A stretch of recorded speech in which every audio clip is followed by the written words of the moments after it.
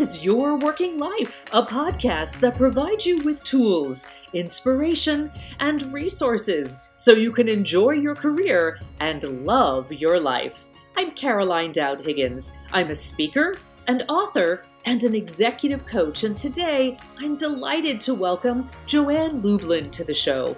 Joann will discuss how working moms navigate the emotional and professional challenges involved in juggling their managerial careers and their families. Joann, welcome. Thanks so much for having me, Caroline. Oh, I'm really excited to dive into this conversation. And, your book is called Power Moms, How Executive Mothers Navigate Work and Life. And this is such an important topic. I am not a mom. However, I am an aunt and I am surrounded by incredible women who are raising children. And I see that the struggles are unique and real. So let's start with a level set.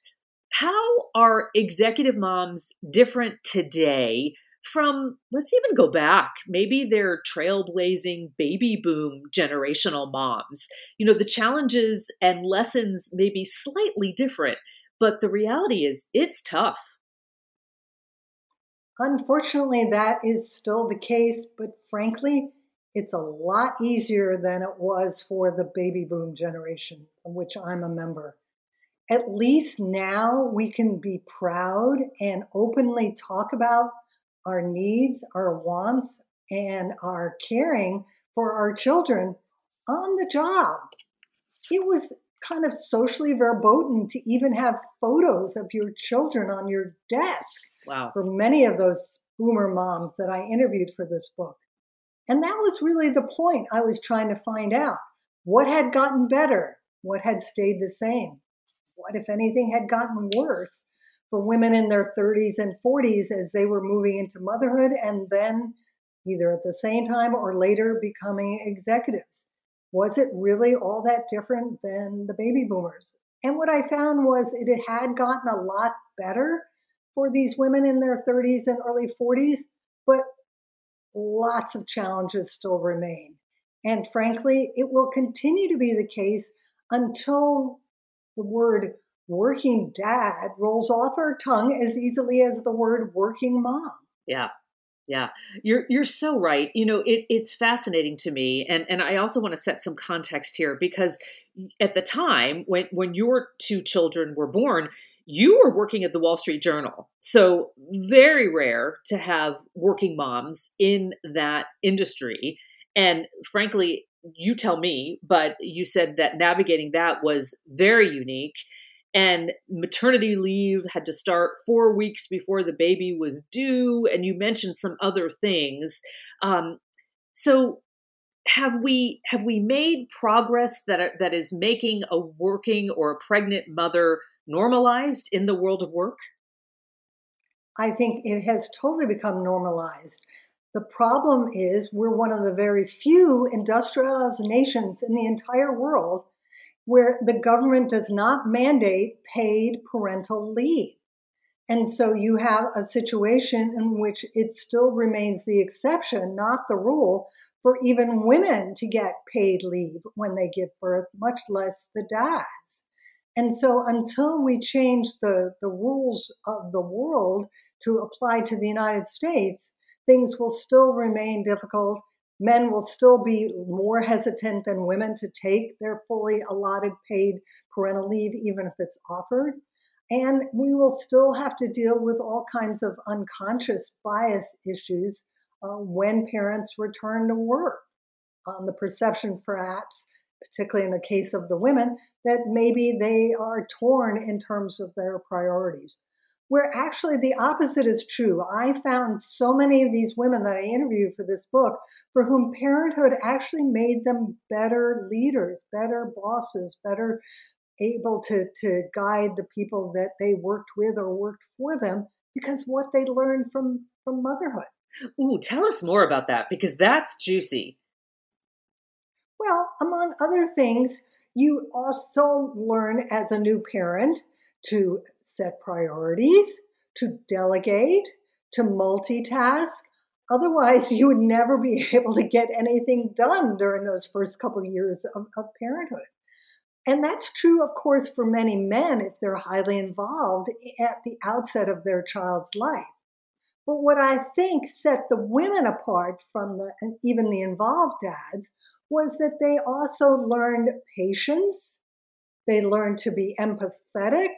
All these are traits that are very applicable in the workplace. But equally important, they learned how to be really good mentors, to be role models in terms of the values that they espouse and felt were important, as well as to be role models in how they behaved, that they wanted the people who they worked with or worked for them to also emulate. Joann, it's interesting. I have clients, I have friends, I have family members who have asked their employers, to perhaps have a reduced schedule as they were coming back from maternity leave, or even a modified schedule when they were back and their respective children were in daycare, for example. And many of them met with resistance from their employer. Why is there that stigma that women requesting a flexible schedule or a reduced schedule are not going to do as impactful work? I think that's just wrong and inaccurate. I think women can do extraordinary work, and we need to look at the duration that they spend at work differently. What are your thoughts? I couldn't agree more, but that's exactly the kind of subtle and in some cases unconscious sex bias that still exists in the workplace. In my own case, when I was pregnant with our daughter, I did ask if I could come back on a reduced schedule after her birth, and I was turned down. I proposed a 4-day schedule for which I was willing to take a 20% cut in pay. And while I thought this made a lot of sense, there really wasn't any precedent for it at the Wall Street Journal. So I returned to work full time. I had 2 children under 4 years old. I was going absolutely nuts. But then both my bureau chief changed and the managing editor changed. Both of them were married to working women. And in the case of the bureau chief, Al Hunt was and is still married to Judy Woodruff, and they already were parents. And so I was asked to repropose this idea. Not only was I granted the 4-day schedule, but they gave it to me at full pay. Nice. No cut in benefits, no cut in pay. And when I interviewed Al Hunt for Power Moms for my book, many years after this happened, I said to him, why did you guys give me such a juicy deal? His answer was, well, we were afraid that if we didn't do it, you would quit and go work for a competitor. And this light bulb went on, and I suddenly realized so many of us, particularly women, undervalue our worth, undervalue how much our employers actually think we are significant players, and we don't then leverage that value to our own advantage when we're trying to get something that we really need to bring some kind of sanity into our lives, which is also one of the most striking differences between the women in the baby boomer generation and the younger wave that I reported about in the book. When boomers didn't like where they worked because it wasn't family friendly, you could go work for another unfamily friendly workplace. There weren't a lot of options. Whereas women nowadays, they can vote with their feet, either go work for someplace else where they really do walk the talk, or in many of the cases of those younger power moms, they started their own businesses where they could set the rules of engagement. They could create the corporate culture that they wanted that was more family friendly, more parent oriented. Love that. Love that. Know your power, know your value. It's interesting though, Joann, I think that you'll agree with this because I read it in your book. Women are still self-inflicting this guilt. Can I do enough for my family? I've got this high-powered job. And you write proven remedies for working mother guilt. So share some of those with us. I'm sure the women around the world listening would really appreciate that. I think it's probably the most important chapter in the book. It's called Dump Working Mother Guilt. And the idea for that chapter came from one of the boomer moms who actually was someone I had interviewed for my first book called Earning It. And her one of the 10 hacks was one that came from her. And her hack was, when it's 6 or 6:30 and you're finally sitting down to dinner with your partner, your husband, your wife, and your children, don't give yourself a big guilt trip over the fact that, OMG, we're not eating till real late again. Celebrate the fact that you're actually having dinner on a weeknight with your family. And it gets back to that whole notion that think about life as the glass half full, not the glass half empty. I think that's a very important hack. I think another important hack is this notion of practicing self-care. The idea that taking care of ourselves is not selfish, because if we don't take care of ourselves, then how can we ever take care of the other people in our lives? And I think a third hack is to, if you work somewhere where you have a fairly generous vacation policy, i.e., 2 or 3 weeks a year, imitate what one of the younger power moms did, who had 3 very young sons. She basically took 3 vacation days every quarter, and it was a mommy day with one of her sons. And the son got to choose what it is he wanted to do. Sometimes it was, go to a playground or go to an amusement park or go to a children's museum, but they got to choose. I did something similar when we were living in London and our kids were little, and I took a vacation day. I didn't do it every quarter. I just did it once a year. And the first time I offered it to our son, who was 7, I said, okay, what are we going to do for your very special mommy day? And he said, we're going into the toy store. And London had this huge, very famous toy store. We spent 8 hours in the toy store, but you know what? It was worth every second. Oh, that's great. And a lovely memory, I can tell. Joann, we'll be right back after a quick break.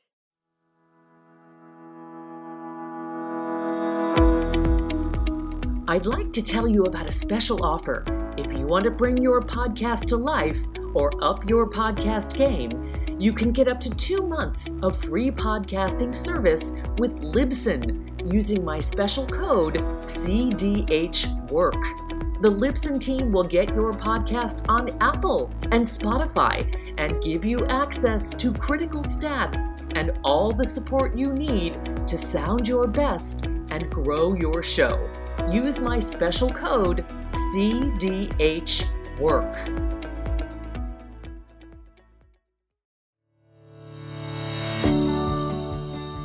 Hiring the right speaker for your event is a tremendous responsibility. You need a speaker who will work within your budget and engage your audience. Whether you're looking to retain or grow top talent, create a healthy workplace culture, or prevent burnout in your organization, I can create customized content to help you recharge, reignite, or reinvent your career. Let's talk about how I can help you achieve your special event goals. Connect with me at carolinedowdhiggins.com.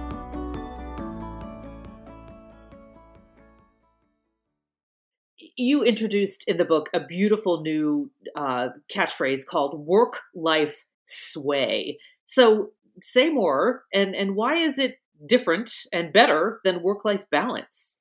A very, very important topic, and thank you so much for bringing it up. I became so enamored of this concept of work-life sway, which I had never heard of, that when I submitted the manuscript, that was going to be the subtitle of the book. It was going to be called Power Moms: Secrets of Work-Life Sway from 2 Generations of Executive Mothers.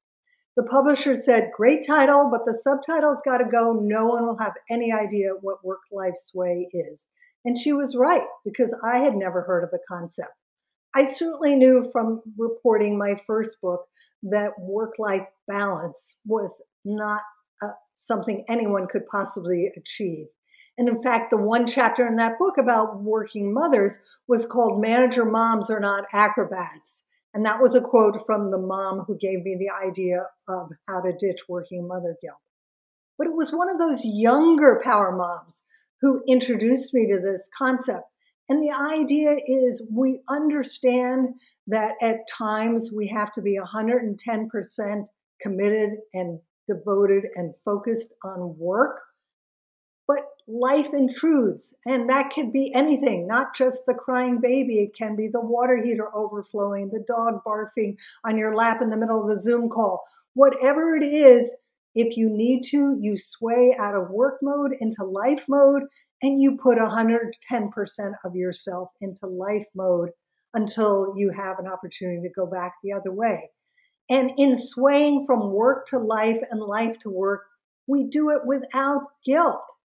And the example that younger power mom gave to me was she was at the office late one afternoon when a video clip popped up on her cell phone, and it was the nanny letting her see her toddler son take his first few steps. She was absolutely thrilled to be able to see that live, but she wanted to be there.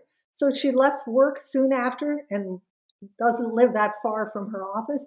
And so she was home pretty quickly after that to be in life mode with the toddler. I'm sure later that night she went back to being focused, if need be, on completing the work task. I thought that was a fabulous idea, and I hope everyone can think about it and applying it to their own lives. I love it. That's a great story.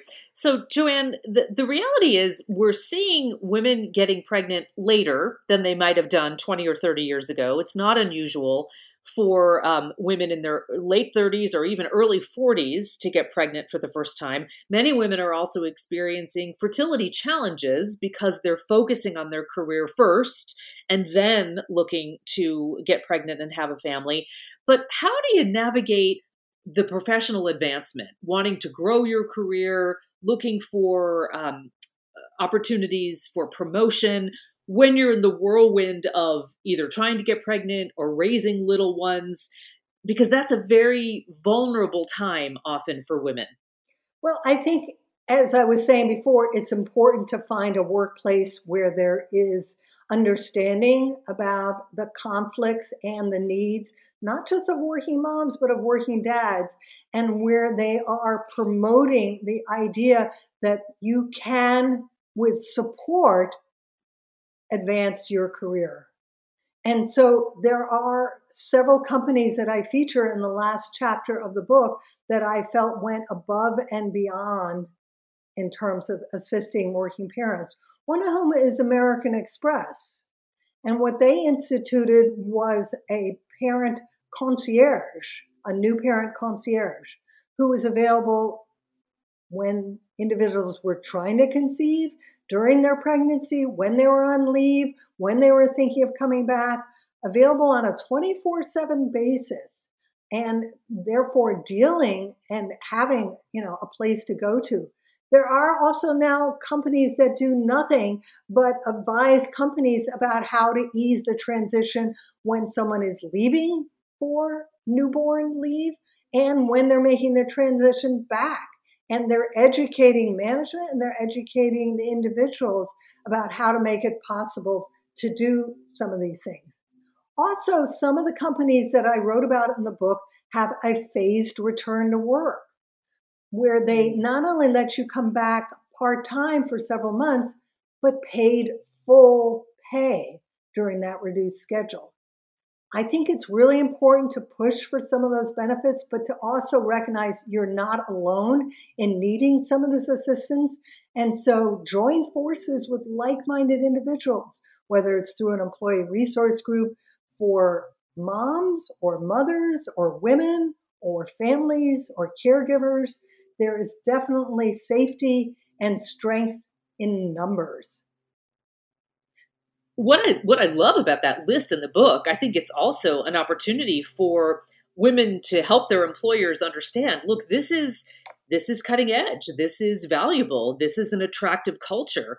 Because to your story earlier, if they want to retain top talent, and in particular top women talent, companies really need to adapt. And my perception is many are, and some are slow, and they're losing great talent. Has that been your observation as well? Totally. And in this column I recently wrote for the Wall Street Journal's Workplace Report, I pointed out that there's now this groundswell of demand by women who are moving into leadership roles partly coming from them, for menopausal care coverage, which has always been a Yeah. topic that you never talked about at work, much less talk about, difficulty getting pregnant.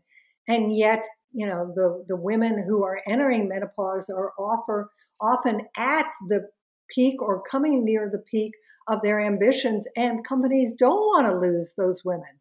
They want to be sensitive to the needs of people at all stages of their careers, and therefore they're going to have to pay attention to the menopausal care needs too. It's essential. I'm encouraged to hear that.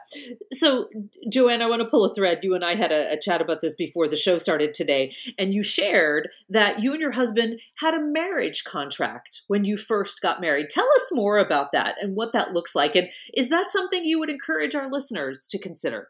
I think I would encourage listeners to consider having a frank and often conversation about what your priorities are. You may not have to go the formal route of putting it in writing, but in our case, we were two journalists who were getting engaged. We both had ambitions. I wanted to keep my name after we got married. He didn't like that idea. I knew that I would probably have to move to different parts of the country, much less the world, to advance my journalism career. He obviously felt the same way. We also thought we might want to have children. So we essentially threw all this into a big memo that we prepared for an attorney and drew up a marriage contract that provided, among other things, that we would alternate whose career took priority in terms of where we live. So he moved to California to follow me. I moved to Chicago to follow him. He moved to Washington to follow me when I was pregnant with our first child. And then the agreement fell apart because I got offered a promotion to London. I said, I guess we can't go because it's your turn. And he said, are you nuts? But the irony is all the things that we wanted in the contract were put in a very legalistic language, except for one sentence that he wrote. And that sentence was, household duties shall be shared equally, but not necessarily cheerfully. Ah, that is awesome. Well done. Well done.